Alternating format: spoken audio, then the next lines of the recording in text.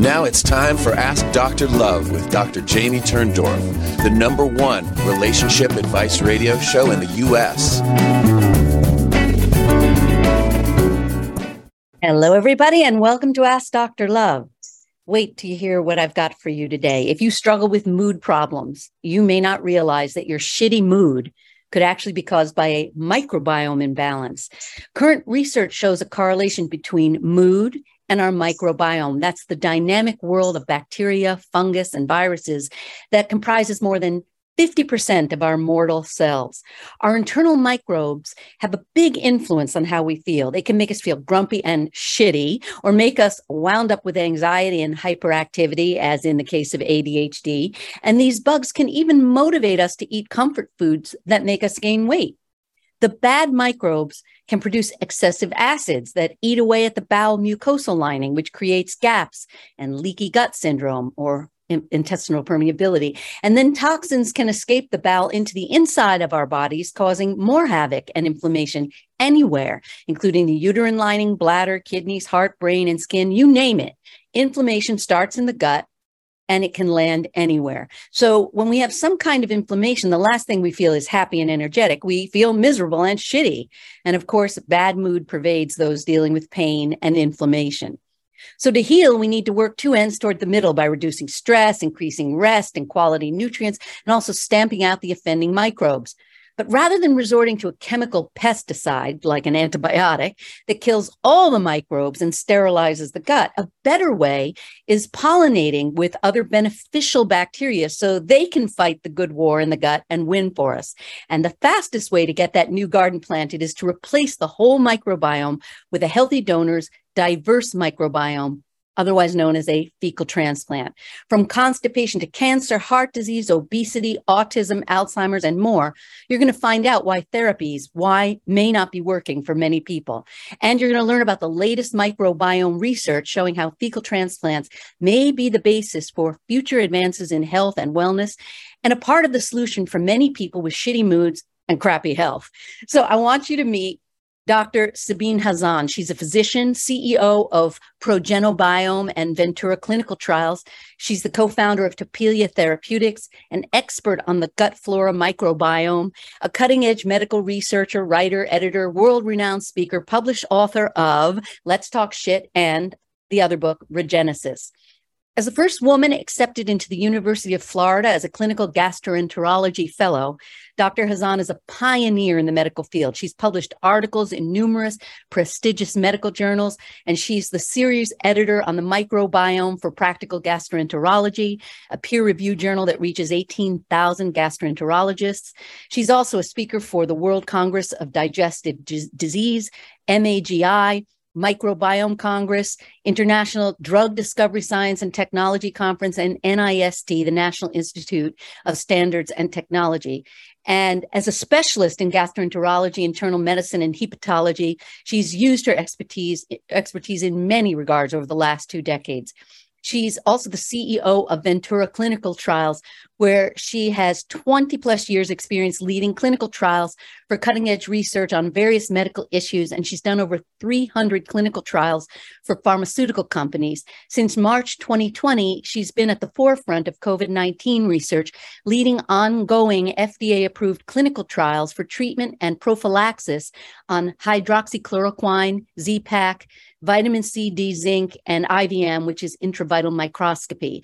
She's also the founder and CEO of Microbiome, a genetic sequencing research laboratory where she leads 35 plus studies investigating the role of the gut flora in various diseases. And through their study exploring the role of the gut flora in COVID-19, Microbiome became the first lab worldwide to detect both SARS-CoV-2 from patient fecal samples by whole genome sequencing, as well as a susceptibility marker for COVID in the microbiome. She is mastering familial fecal transplant right now, showing hope for kids with autism. And as she says, the microbiome tells the story. So without further ado, welcome, Dr. Hazan. Thank you. And thank you for having me. I'm so glad to have you. Quick correction. It was IVM, ivermectin. IVM is short for ivermectin. Okay. Yes. IVM. Gotcha. Thank you. Yes. So many initials mean so many things, right? Perfect. Yes. Okay, so let's jump right in because I know you're co-author in this book that I just mentioned is written with Dr. Barodi. So how did the two of you come to write this book together? You know, your background. So he's really the father of fecal transplant. He's the person that kind of guided us. You know, fecal transplant is a procedure that was done in the 5th century China for the Chinese were calling it the yellow soup. Then from 5th century to 1958, Dr. Einsman started using it for pseudomembranous colitis, which is the, C. diff, Clostridium difficile. He did 2 enemas, and then next thing you know, he showed improvement. From there, Dr. Barodi took it on to the next level to say, is there something else that it can improve?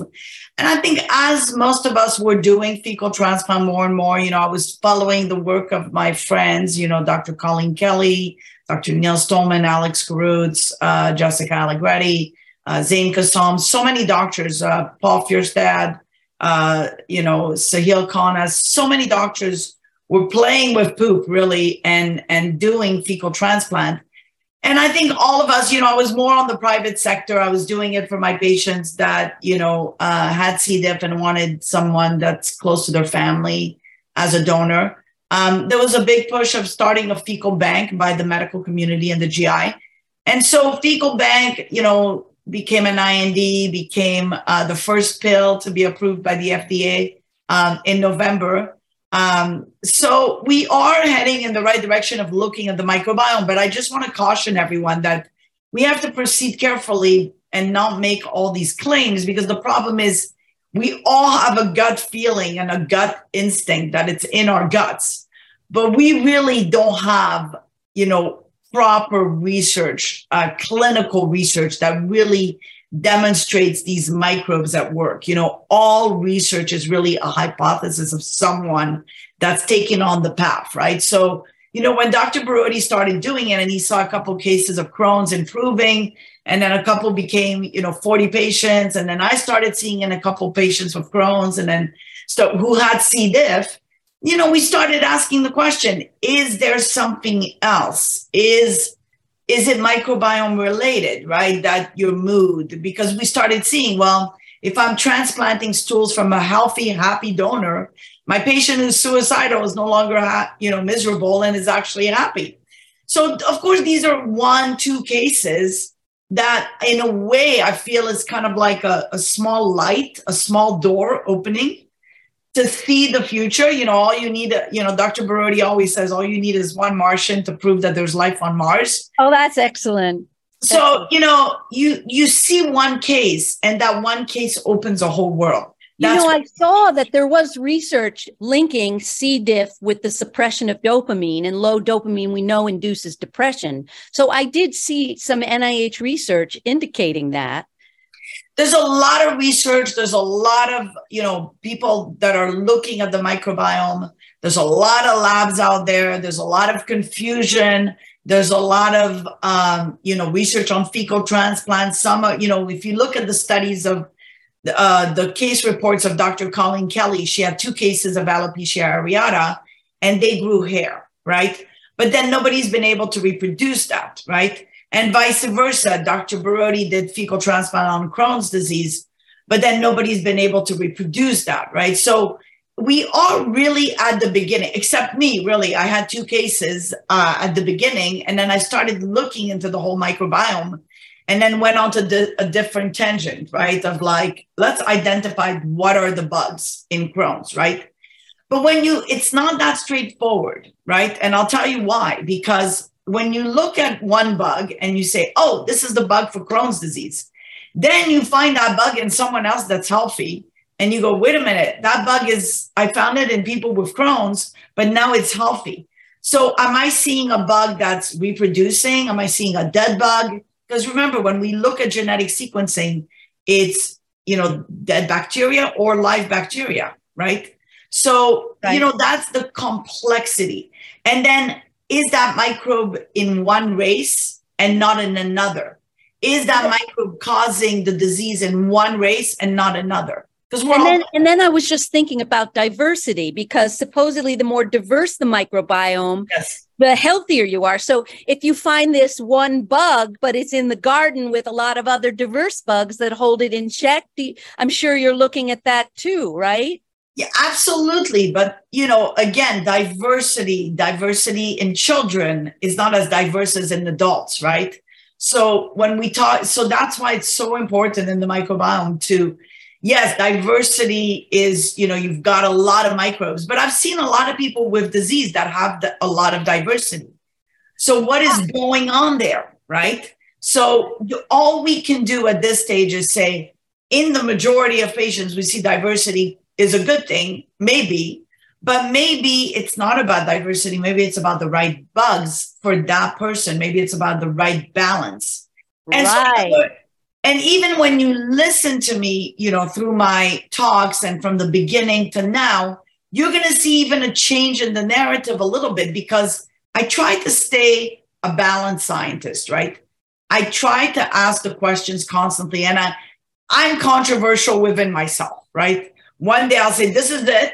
And then the next day I'll say, no, this is not it. This is that. But that's really the hallmark of a good researcher, that you come in with an open mind. I mean, that is awesome. You have to be that way. You have to be, and you have to accept that. See all these books in the background? You have to kind of start with everybody's wrong, right? But there is one thing to do. You said that you found that specifically low bifidobacteria and a dominance of C. diff, and that you also found low bifido was associated with COVID, and you said the elderly have low bifido. Yeah, so we haven't published yet on C. diff and low bif. We're going to be publishing, so I'm not going to really talk about it until it's reviewed and published. But we can publish on COVID. So COVID was really that, light in the darkness of the tunnel, where, I felt there was an opportunity to see the microbiome, right? Because everybody was focusing on vaccine, treatment. Nobody was really looking at the diagnostic. Where is it coming from? Where is it? Where is it hiding? Where is it lasting? And what is the microbiome doing? So we were the first lab to find it in stools, whole genome sequencing, not just a small segment. And I'm going to call this virus a sequence, because everybody's, gone after me and said, it's not a virus, it's not been isolated, all these questions. So I'm going to stay non-controversial as much as I can and say, we isolated a sequence that had, a bunch of regions, right? And that region we saw it thousands of times in people that had positive nasal swabs, but also people that had, that were asymptomatic. And also a young girl at the beginning of the pandemic that had Tourette's was exposed to her parents who had COVID 6 months prior. Turns out she had COVID in her stools for 6 months. We found COVID, we treated COVID, we refloralized, changed her microbiome, and her Tourette's is gone. That's one case. Did you refloralize with the fecal implant? No, we basically worked with nutraceuticals. So remember, fecal transplant is not approved. It's only approved for Clostridium difficile. And so and recurrent Clostridium difficile. So if you have one Clostridium difficile, it's not going to work. You have to have recurrency. Okay, so you use nutraceuticals, like as in probiotics, but I read you said somewhere that probiotics can make things worse.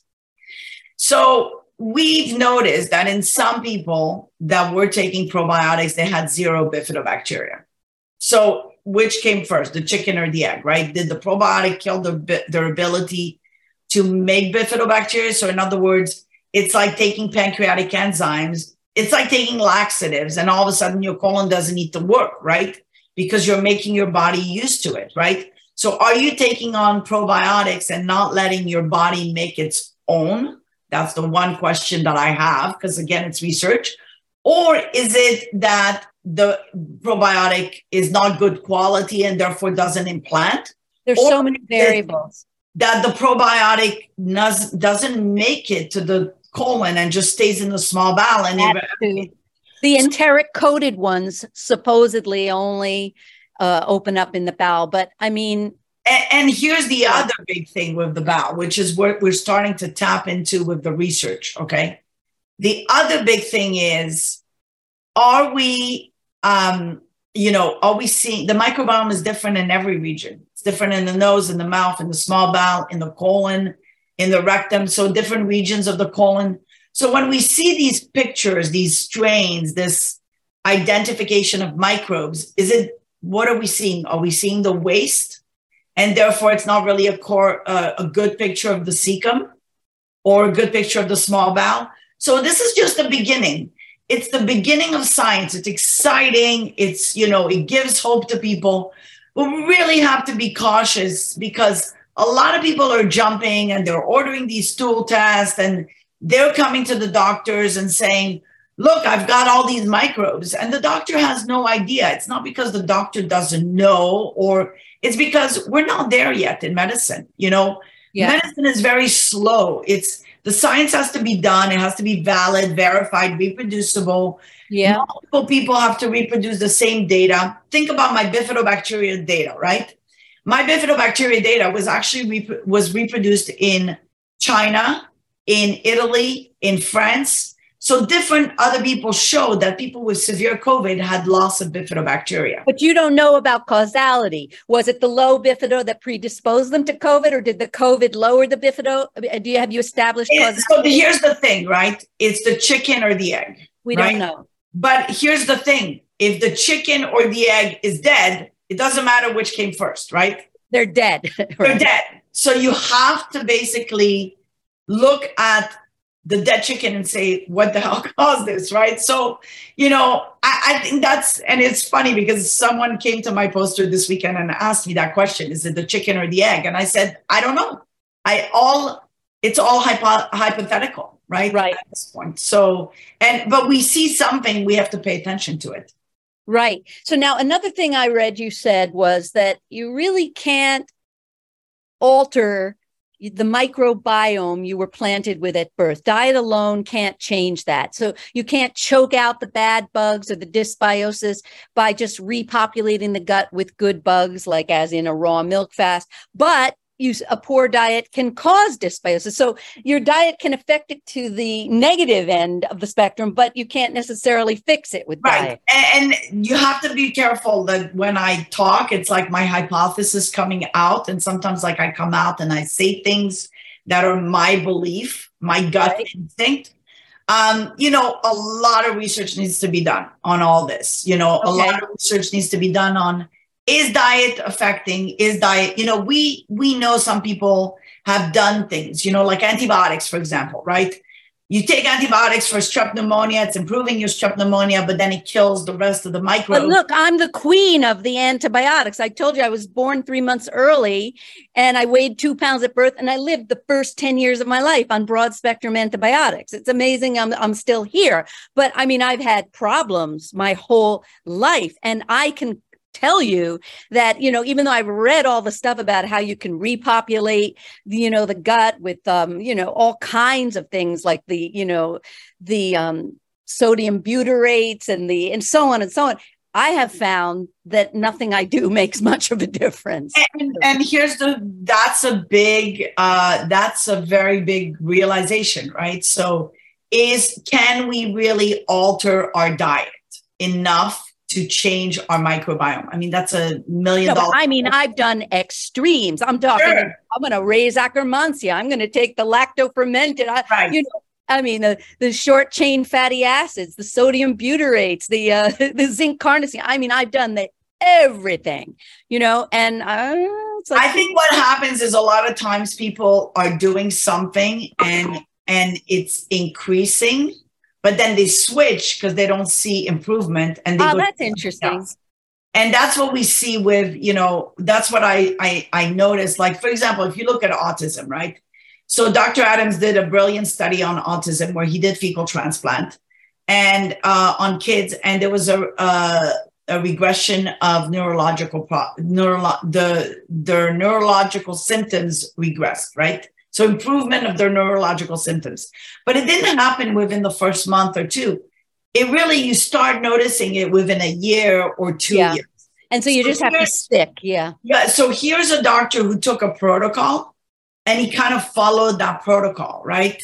The whole length, and those patients followed. what happens too often with autism, what we see is they jump ship. They go from one doctor, they do one thing, and then they see a little bit of thing, but then they go to another and another. Right, and so what you probably did for you is something may have been working, but you didn't stick to it long. Well, the fact is I've stuck for years. I just do it because I believe, I just never stopped. But, okay, good. Yeah, I just never stopped. But that's good. So can you regrow a tree that you removed with, diet? I don't think so. You have to think of these microbes like plants that are planted. I mean, if you're like talking about like a napalm bomb and, it's like, really, what are you going to do? But we do know that we can do rapid harm to the microbiome from excess alcohol and the non-steroidal anti-inflammatory drugs, the steroids, the sugar, the stress, acidosis that tears up the microbiome from stress. I mean, we know these things can really alter it for the worse. But what about the environmental toxins and pesticides, like the glyphosate, Roundup residue? I mean, I think it does. We've certainly seen, people that are looking into that and a lot of data on it. I personally think it does. You're killing microbes. I think we're over sterilizing, we're overdoing it, we're overkilling. You look at immigrants from other countries that come from Africa and they come to America. I was just at Digestive Disease Week, and there was a great lecture talking about the whole deworming process, right? Right. When we deworm these people that are coming from Africa with their perfect microbiome that's full of diversity and full of microbes, and we give them medicines to kill that, are we not killing their microbiome that is part of their genetics and their race and everything? The French make fun of the Americans we're so obsessed with the hand washing. And, in previous cultures, people were in the dirt. They got the homeostatic soil organisms and they put them into their body and they were repopulating it. All right. Well, I don't even want to take a break because you're so fascinating and knowledgeable, but I will be back in a moment. Are you a business looking to expand across the USA? Ask Dr. Love reaches millions of radio listeners, offering you a unique opportunity to reach out to almost every adult listening group, as everyone is concerned about their relationships. There is no other relationship advice show broadcast anywhere else in the USA. By advertising on Ask Dr. Love, your company can reach an audience that no other show touches. Visit AskDrLove.com and fill out the contact form to get in on this tremendous opportunity. Fill out the contact form at AskDrLove.com right now and get all the details. Will it be your company that gets to take advantage and grow your business?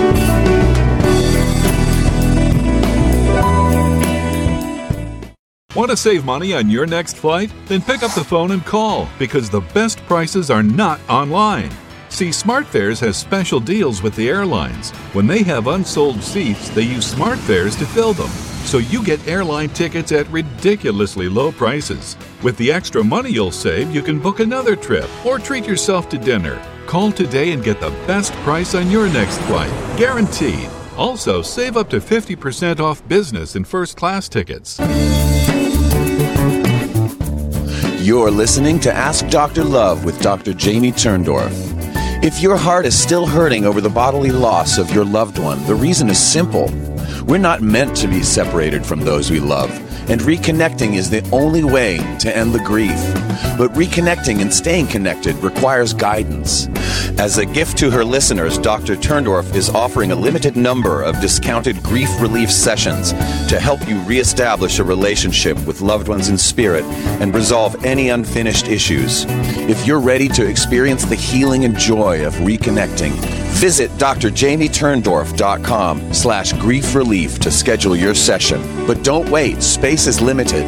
Visit drjamieturndorf.com/grief relief to find out more. And now, back to Dr. Turndorf. Welcome back to Ask Dr. Love. We're talking with Dr. Sabine Hazan, the shitologist. I love that moniker. It's adorable. It's like cut the shit. We're coming right down to it. So Someone said to me, I don't take shit. So I said, yeah, don't take shit. My grandma Ruth used to say to me, Janie, take shit from no one. And it's funny. The language that we use really describes the link between the mood and the microbiome. It's like the French say, tu me fais chier. You make me shit. It's like you piss, you bug the shit out of me. So we know that there's a big link between our mood and what happens in our microbiome. Which do you think comes first? The negative thoughts, the negative emotions, and the dysbiosis, or the dysbiosis puts us in a bad mood, or is it just a negative feedback loop? I don't know at this point. It's too early. I think it's, I have to talk to you later in the game, right? Yeah, later in the game when I have data on anxiety. Actually, we're coming out with a paper on anxiety and the microbiome. Wait, I'm anxiously awaiting these results. Exactly. So, do you want, basically, is anxiety a microbe? Is it a group of microbes? What's causing anxiety? You certainly know, like people that are, that are gassy, bloated, constipated are miserable, right? And I think that stems from your gut, right? So, and they'll tell you, I've been a GI doctor for too many years that my patients come in and they're like, I'm so bloated, I can't even think about anything. And, so I think mood is GI symptoms correlate with your mood, Definitely. And we don't even know which comes first, the chicken or the egg, Yeah. I think, up to a point, I think we could probably say, look, you kill your microbiome, you've lost the microbes, and therefore you're starting to get bloated. And then that creates the brain gut axis. In my opinion and my research anyways, everything starts in the gut, but you talk to a neurologist and they think everything starts in the brain. No, but there's no doubt that you can get yourself so worked up and you can go, gray overnight. So, you could be so stressed out that you could screw your gut. Look at relationships between husband and wife, right? When you are into a fight or upset at your husband,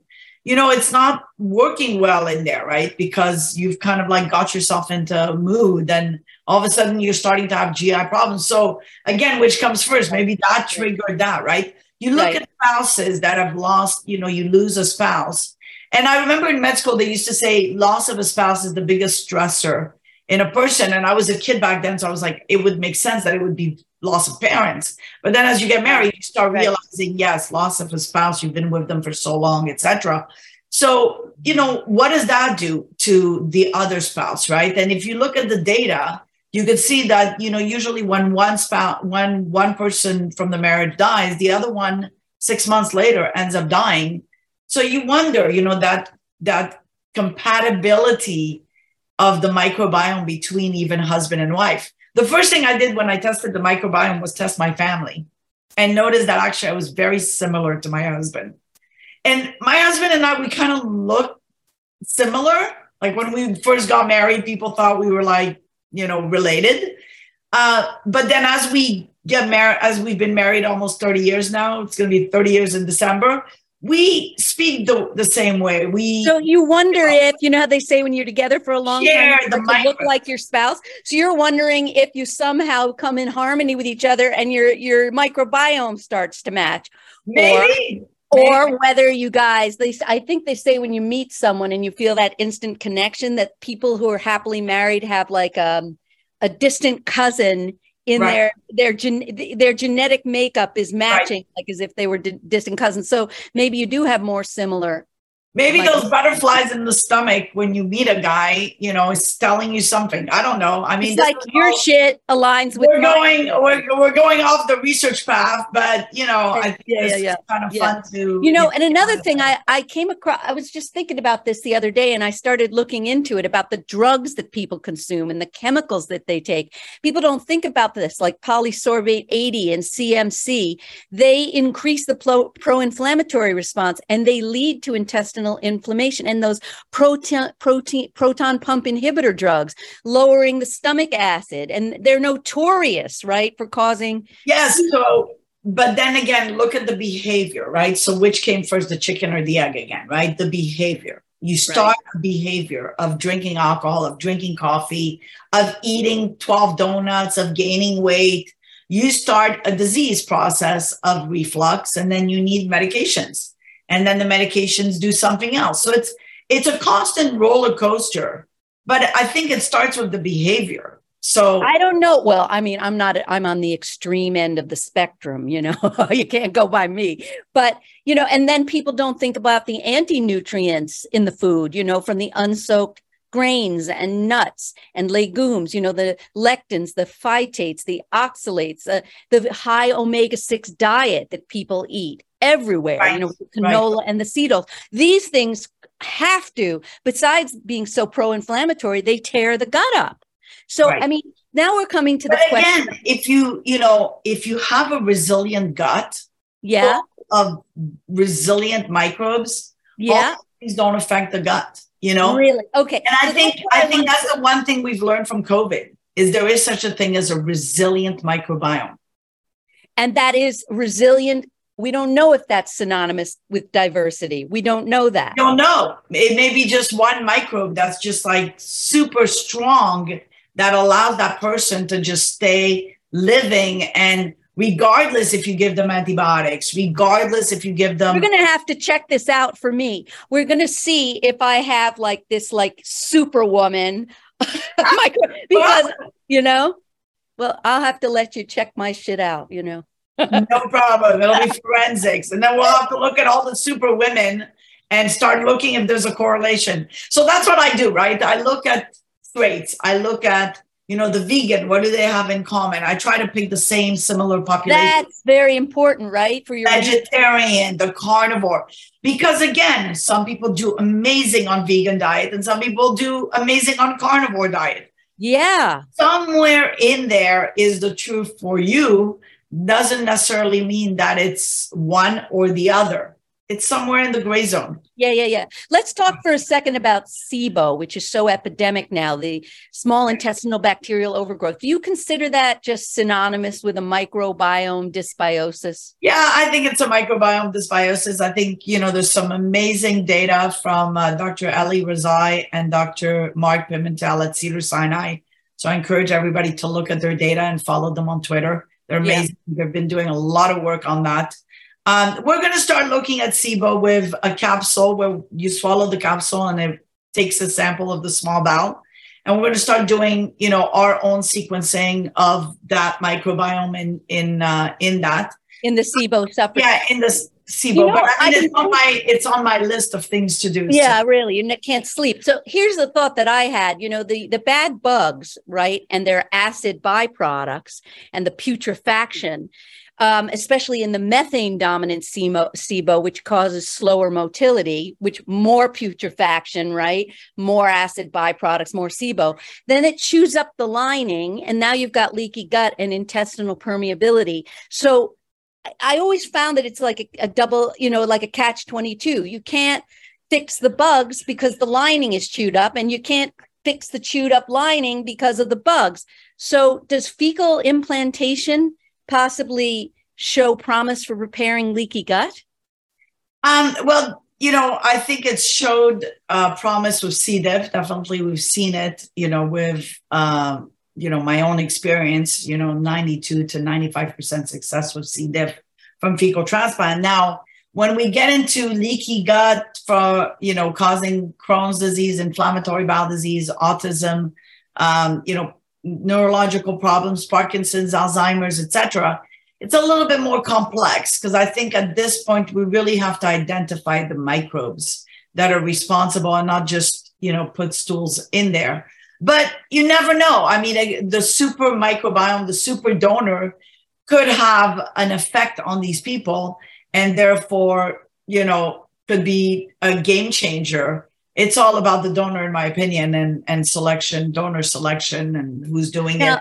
Now, speaking of donor selection, I read that you said that there's great similarity among family members and that you often prefer to use family members as donors. But if there's similarity, then how do you get a good shit transplant from the same family member who has the similar? That's a very good question. And that was actually one of the criticism when I embarked on familial fecal transplant with autism, because actually the person that guided me through this to do this was Dr. Feingold. And actually his spirit is, around my office. All his books I have in my office and his frames. And so he was the physician who wrote Anaerobic Infections, right? So he started looking at autism. He was the one that started giving vancomycin to kids with autism and noticed that kids started improving. And then he joined up with Dr. Brody, and they started thinking about fecal transplant in autistic kids,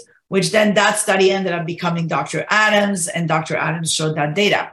So Dr. Feingold always believed that you should not pick kids because most likely within the family, exactly that situation, right? The families have microbes that are similar, and therefore, if one kid has autism, am I giving the microbiome of another kid, of the sibling, that also carries the same microbes as the kid with autism? So I'm not going to really accomplish much, right? So for those population, that population of independent donor that's not in the family would be better. I kind of felt that if you do forensic medicine of the gut, which is really what I do, and you look at the microbiome of the kid and you analyze the donor, and the sibling is perfectly healthy and she doesn't have those microbes you've identified in the autistic child, maybe that's the better solution, right? So what I did is I took a sister who was amazing diversity, healthy, and the brother, we identified he had a lot of proteobacteria, which is a bad phylum to have, and a lot of bacteria called Lactobacillus animalis. So what happened was when we discovered that, we said, well, maybe if we give the fecal transplant of the sister to the brother, maybe the brother will come back, right? Will come out. And actually the paper is going to be published. We presented it in October at the American College of Gastro. We did see a change in the microbiome. He actually matched his sister. There was implantation engraftment that occurred, and it was sustained engraftment for 15 months. But on a clinical picture, he started saying words. He started paying attention. He was not aggressive. He was sleeping better. He went to prom with a girl 2 weeks ago. So these are amazing changes for a kid that the family had no hope because he kept banging his head and breaking his teeth every time. And that's how he came to me. And so, I have to be careful. This case was done with the FDA holding my hand and approving the protocol, right? This was not, hey, come into my office, I'm going to do fecal transplant on you, or let's go somewhere and do fecal transplant. By the way, I've had that temptation multiple times to just go, get a shuttle in space and start doing fecal transplant on these kids. Because I just saw one kid and I'm dying to do more kids, right? But I want to work with the FDA so that we could show the data for everybody, right? So for that case, for that kid with that perfect microbiome in the sister, to me, that was the best donor and that worked. Now, you're right. There are other kids that I look at the family portrait and I see similar microbes. And then when you start taking a history of the other kid, you could start seeing that they are themselves on the spectrum. They're just approaching, they're just not there. So I think it would not be beneficial to use those kids as donors. And then the other big thing is there is a category of kids that it may not be in the microbiome. Remember Dr. Adams' study had some kids that did not respond. So are those kids having a problem in the gut brain, the connection, right? The vagus nerve, or are they having, or the nerves, or the brain itself? Did the kid suffer a brain trauma that we don't know of? Or did they have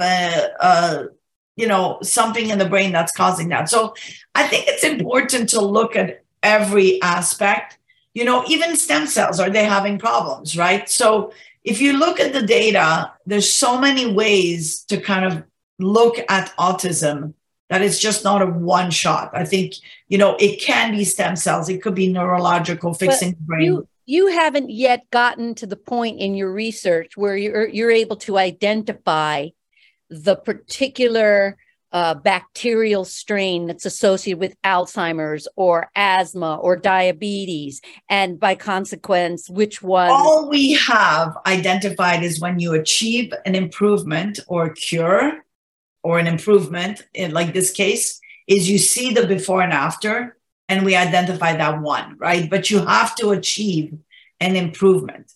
Think about, COVID, treating COVID. We identified COVID in the stools, and then we identified that when we treated COVID, COVID disappeared in the stools, but also the microbiome played a huge part of it, right?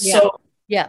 And so I think this is where, science needs to be done and done right. And I think as long as, and by done right is, I think we should allow all science to be done, and everybody has a hypothesis. That's, to stop the progress because somebody's doing it this way. I'm friends with Dr. Adams, and, even though my protocol is more familial with autism, I strongly support his protocol because there are kids that you're not going to find donors. So I want to see his protocol working. And I even support other protocols. Think about the protocols that are coming out with biologics, on clinicaltrials.gov. There's going to be protocols with biologics coming out with autism. There's going to be protocols with stem cell. I support all protocols as long as you achieve improvement, because that's what matters at the end. It's not Dr. Hazan is right or Dr. Adams is right. It's, did we achieve improvement? See, that's what comes through. You come through loud and clear for me. You're really a healer. You want to help those who are suffering, and that is what motivates you in all your research. Your heart comes through to me. I feel privileged of my life, and I want to give back. I'm at the stage of my life where I've done a lot, I've achieved a lot, and it's my turn to give back. And I feel sorry for the people that are less privileged, right? That are born with a congenital problem, that are born with a neurological problem. I feel sorry for the people that acquired the neurological problems, the people that, did something to their bodies and then all of a sudden have either a mental illness or a neurological problem or Crohn's or cancer. I feel bad for all those people. We don't have all the answers. Not yet. I hate to take a break. You're the only guest I can say this to. Let's just take a quick break. We'll be back in a moment. Are you a business looking to expand across the USA? Ask Dr. Love reaches millions of radio listeners, offering you a unique opportunity to reach out to almost every adult listening group, as everyone is concerned about their relationships. There is no other relationship advice show broadcast anywhere else in the USA. By advertising on Ask Dr. Love, your company can reach an audience that no other show touches. Visit AskDrLove.com and fill out the contact form to get in on this tremendous opportunity. Fill out the contact form at AskDrLove.com right now and get all the details. Will it be your company that gets to take advantage and grow your business?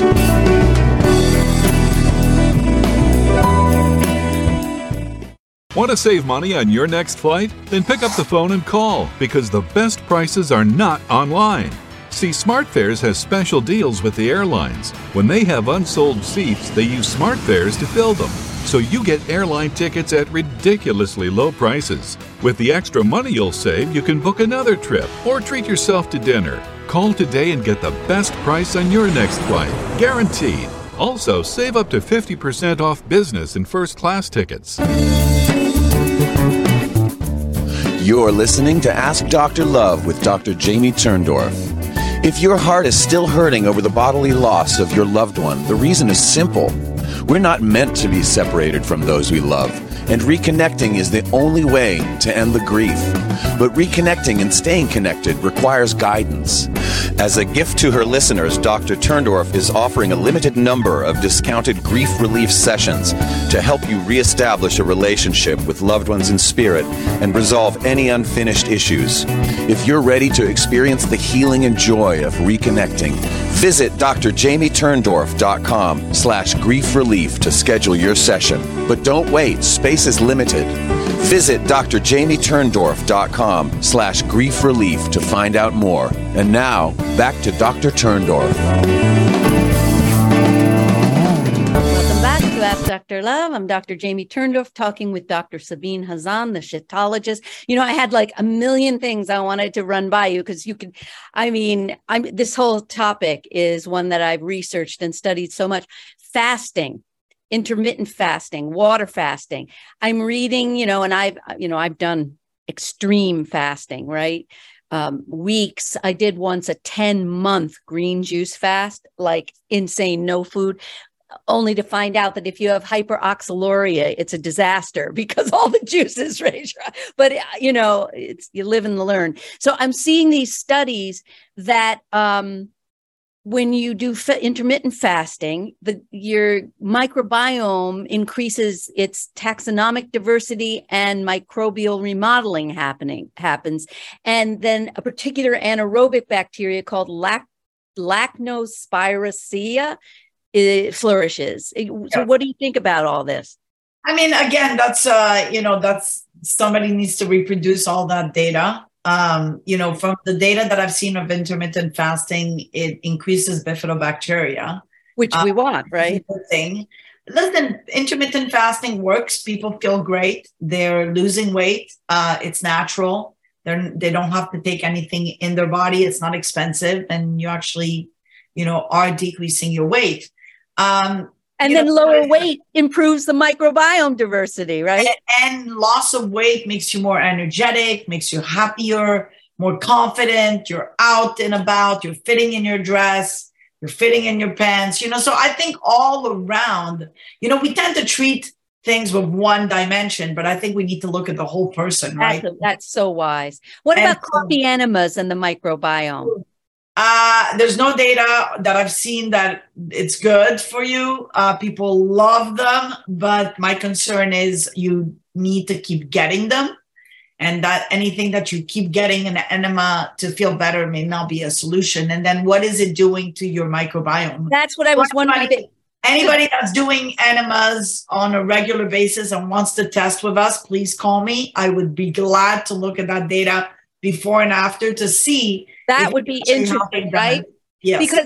Because it's sort of like a workaround. The way I see it is if you have difficulties with glutathione production or compromised detox pathways in the liver, it's kind of like a dialysis if you want. But what about people with detox problems, methylation issues, like a genetic detox issue? Would a poop transplant help such a too early to know? We don't know. See, I'm going to kill you. You're just going to have to keep coming back with all your. I'm going to have to keep coming back every time I have a new paper or there's a paper, and you'll have to come back, right? Yeah, and I can connect you with other doctors that are doing fecal transplant. Dr. Alex Carruthers, Dr. Neil Stolman. They'd love to talk to you about all that. Colleen Kelly. Because I think that's the future, right? We need to hear from more doctors, not just Sabine Hazan. So I think that's, ask their opinion. They'll tell you their experience. But all I can say right now is a couple of experiences here and there on fecal transplant on the microbiome. And all we can say is we're still early. We need to do the research. It's very costly to do these research. This one case of autism ended up costing over $300,000 that I had to spend out of my savings to see the data. And of course, the family did, we didn't do a GoFundMe, etc. But, we can't do that for every kid and every parent, right? So we have to have the help of people to help us. So, donate to the foundation, the Microbiome Research Foundation. Dr. Alex Carruthers, who started the whole fecal bank, also has a foundation, Achieving Cures Together. And, I encourage people to go to these two foundations and start helping, because we really need to have funds to be able to do what we want to do, right? Because this is not a pharmaceutical product, right? My protocol is not a pharmaceutical product. It's not. Familial FMT is you take a family member. There's no product behind it, right? But if there is something to it and it can help in the future, why not, right? Same thing, precision medicine requires, ethical doctors to be behind it and to look at these donors carefully. The whole idea, as much as I'm excited about all these pills, products from pharma, I just feel that there's both of them need to collaborate together. So let's because I know I want to make sure everybody knows how to get in touch with you, to join your studies, to donate to your foundation. But one thing I know people, this is a natural reaction. Ew, gross. How do you clean the poop? How do you not give me worse shit in the end? No pun intended. Yeah, so we have those discussions with the patients. We show them what we see in the microbiome, and we show them what we're going to give them and why I believe this is the better microbiome for them. So we have all these discussions, right? This is patient-doctor relationship. But how can you be sure you're not introducing something that's... You're right. And that's part of the informed consent. So when we do these procedures, we have a 27-page document that was written by a lawyer and was reviewed by a regulatory board. So that's where the cost is, right? You have to hire an attorney. You have to hire a regulatory board. You have to submit it to the FDA. You have to go through the portal. You have to have a coordinator that makes sure you're doing everything by the book. Which portal are we going through now? Portal to the FDA, which is, portal not the poop shoot portal, right? No.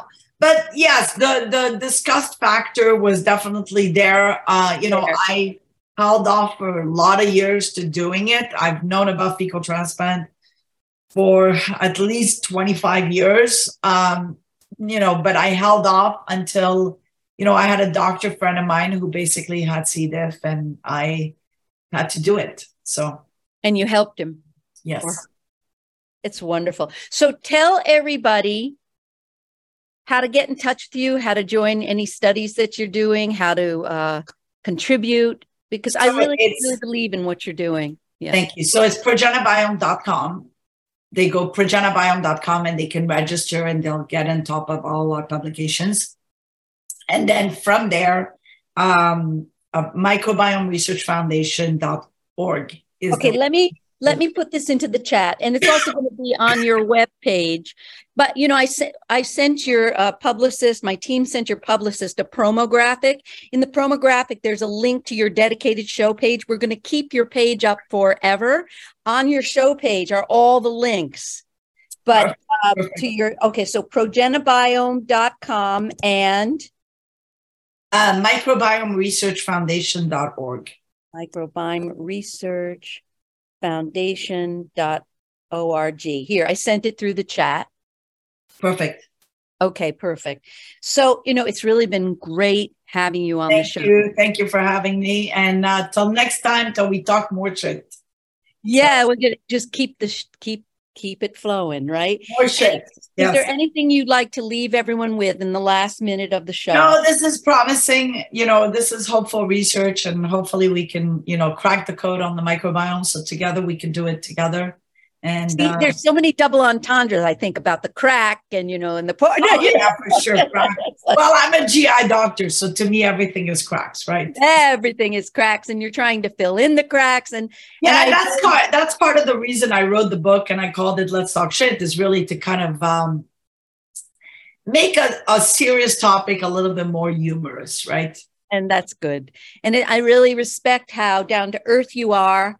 Yet you're a very rigorous scientist. It's a wonderful combination. So we'll keep in touch, I'm sure. And you just, my portal to you is open. So anytime you want to report any new research or exciting findings, you'll just come back. All right. Thank you so much. Thank you for coming on the show. See you next time. You've been listening to Ask Dr. Love with Dr. Jamie Turndorf. Sign up for Dr. Jamie's newsletter at AskDrLove.com and receive her meditation audio that will guide you to open your heart and chill out during these stressful times.